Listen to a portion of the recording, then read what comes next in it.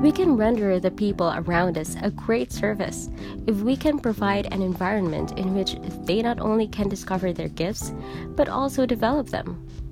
Theodore Roosevelt wrote, "There are two kinds of success. One is the very rare kind that comes to the man who has the power to do what no one else has the power to do. That is genius. But the average man who wins what we call success is not a genius. He is a man who has merely the ordinary qualities that he shares with his fellows, but who has developed those ordinary qualities to a more than ordinary degree." People need an atmosphere in which they can specialize, hone their skills, and discover their distinctiveness.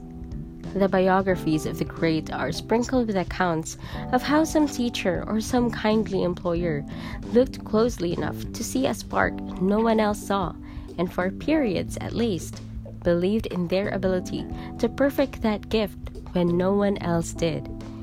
The Taft family, for instance, was evidently good at pushing their children to cut their own swath and to find a specialty of which to be proud. When Martha Taft was in elementary school in Cincinnati, she was asked to introduce herself. She said, "My name is Martha Bowers Taft.